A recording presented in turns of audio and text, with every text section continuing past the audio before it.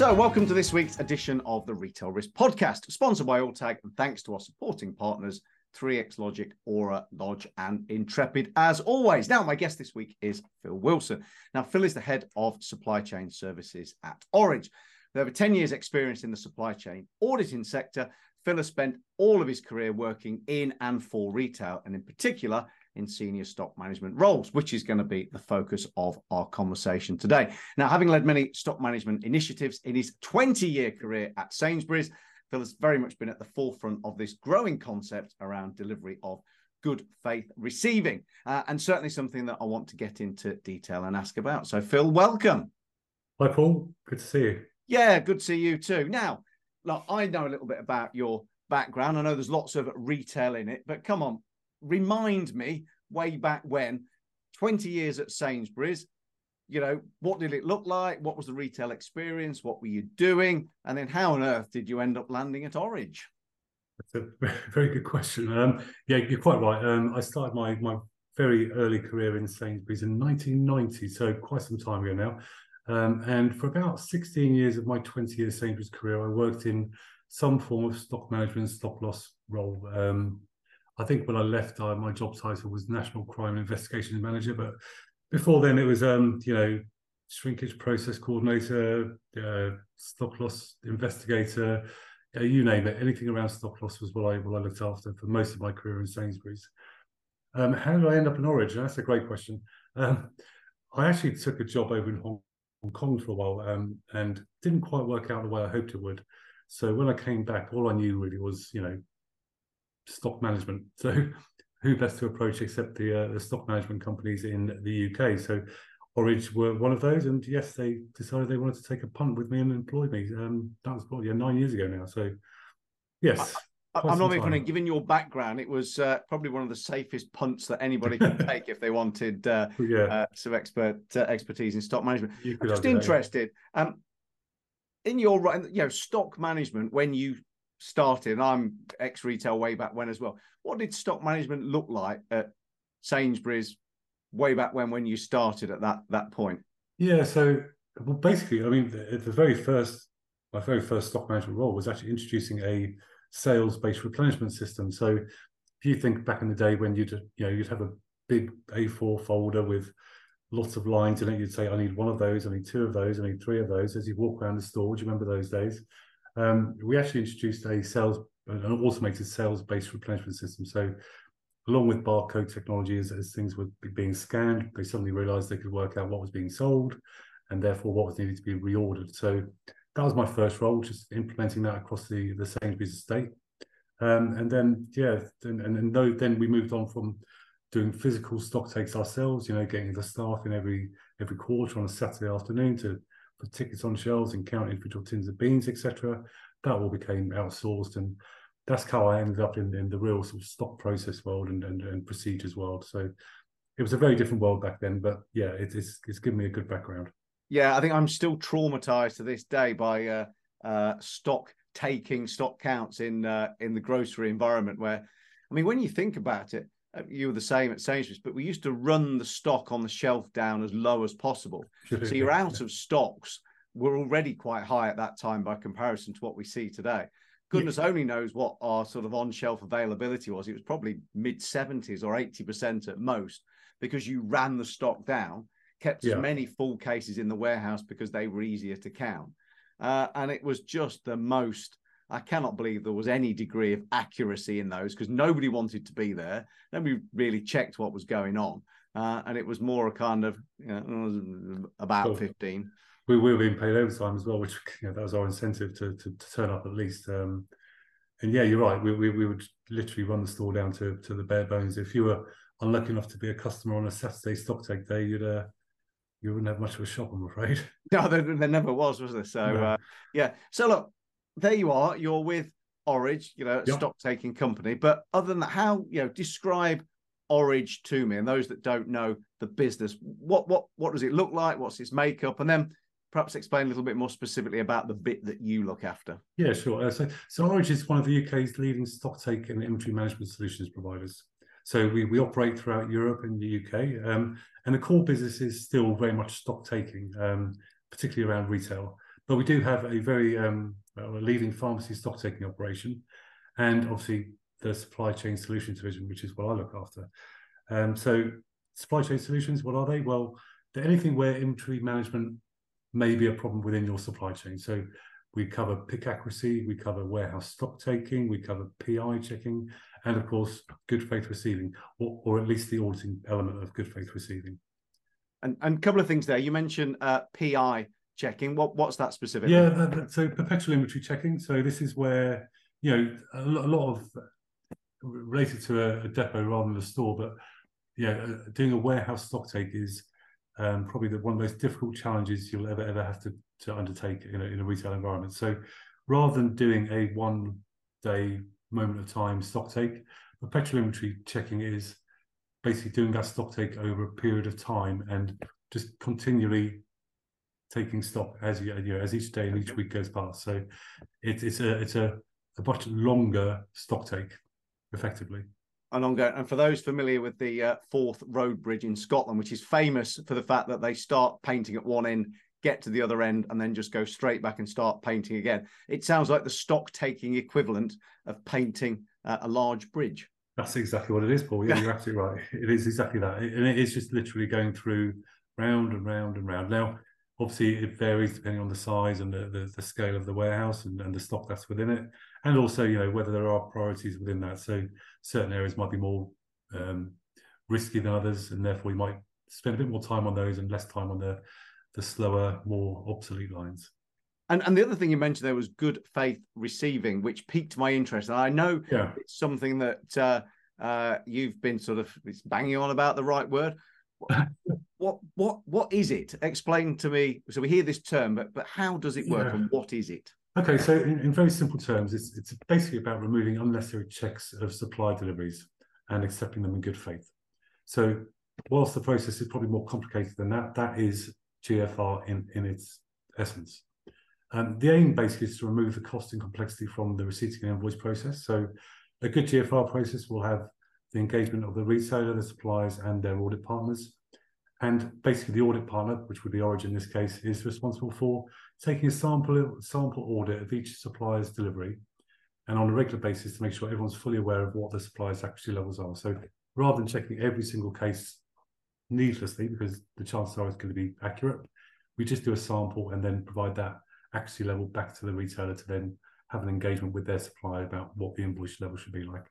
That's really interesting. And again, as you were talking there, I might have mentioned this before, it reminded me of my days working for Sainsbury's Home Base, which is a DIY chain which Sainsbury's owned way back when. And the pain of checking everything on a delivery when it arrived, of drill bits and various paint colours. I mean, it took hours, and the truck at one point in the process used to have to wait until you finished it before it could leave. So why do you think retailers should consider it? Because at face value, you could say it sounds a bit crazy.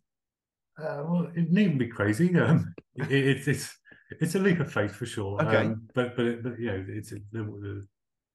when you consider though how much time you just mentioned there about how much time you spend checking deliveries in, and as I say, the chances are they'll be 100% correct. Occasionally there'll be inaccuracies, but on the whole they're quite accurate. So why spend all that time and effort checking them when you know they're going to be accurate? So stripping out that cost has a number of mutual benefits for both the supplier and the retailer. The primary benefit, as you've mentioned, is the reduction in labour, because you're just not spending endless hours counting these things in. And of course, there are productivity gains as well, because you can just move the stock straight from delivery straight to be picked or stowed with no needless checking. So yeah. And so I'm guessing you get the buy-in of, so the retailer and the supplier agree to it, and then the contract, both sign up and they know. So you turn up and you say you do a sample. If the retailer says, oh, we think we've got a concern with this particular supplier, might you check it a little bit more, or do you do an evaluation based on your expertise? I mean, give me some more details. How might this work? I'm trying to. Sure. Yeah. I mean, the productivity savings must be off the chart. I mean, that there's no doubt. I think it's fair to say that once you adopt GFR, you don't go back. I think that's a fair comment. But I'll try and give you a relatively simple example. And yeah, we'll take whole numbers for this because it's much easier to work out. So say a supplier delivers you 1,000 cases of a particular product. So as it stands, you'll deploy someone to go and count the delivery in at case level. Chances are there'll be 1,000 cases there.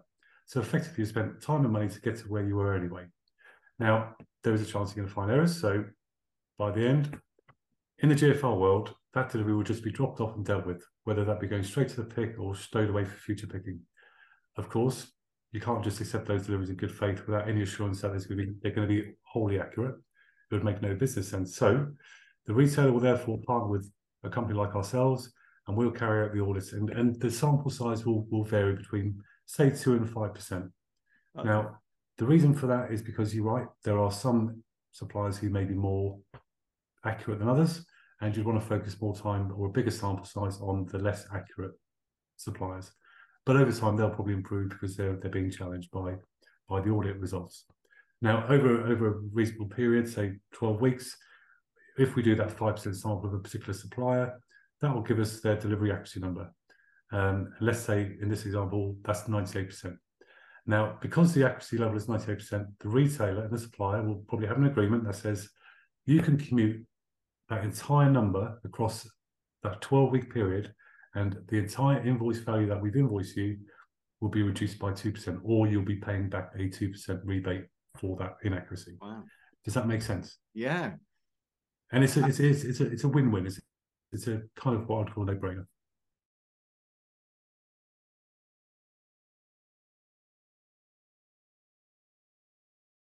For every type of business, the power of a data-driven security video management system designed to give you total control anywhere, anytime.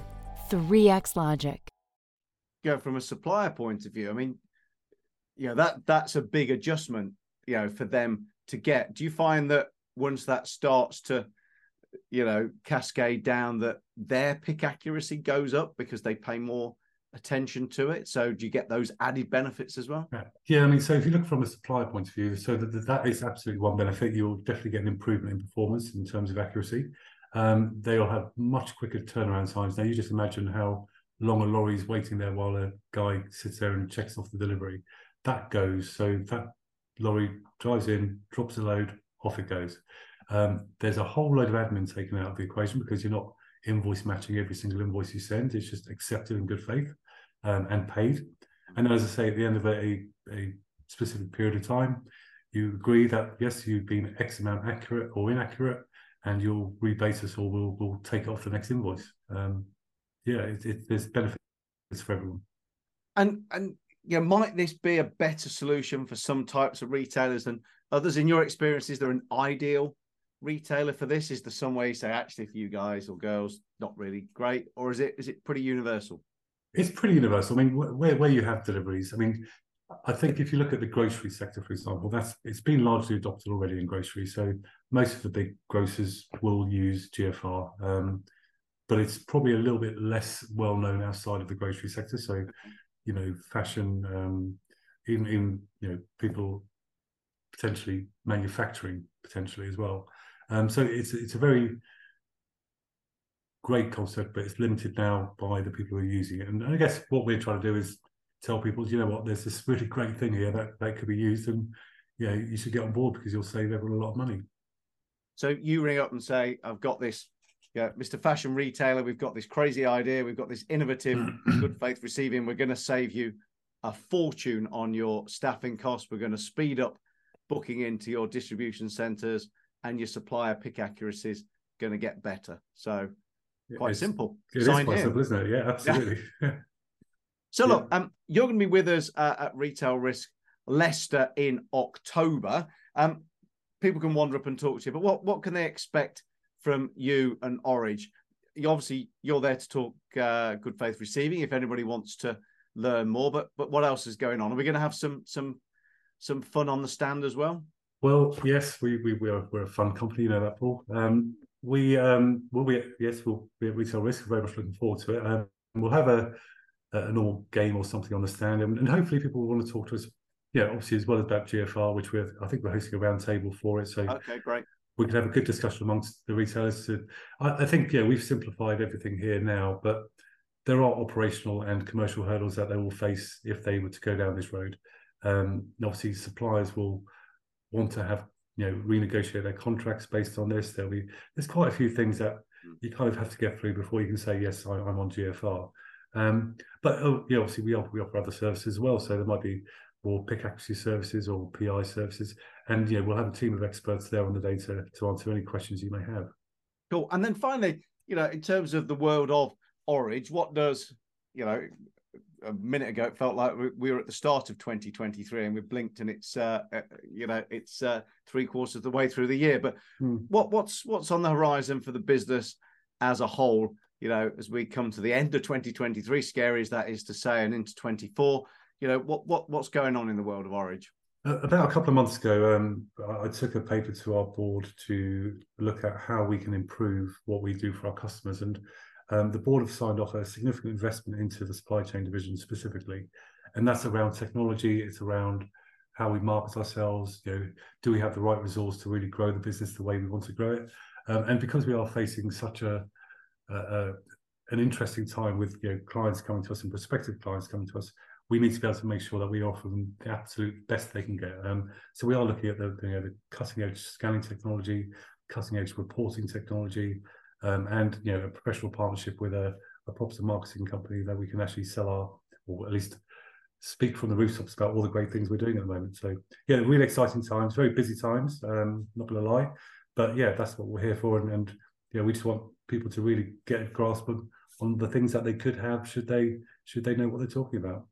Yeah, really great to hear. Orridge has been a sort of stalwart and a trusted partner for as long as I've been around in retail space. So really pleased that it's all going well and strength to strength. I think your division deserves that investment. It's absolutely fabulous what you're doing. So long may that continue.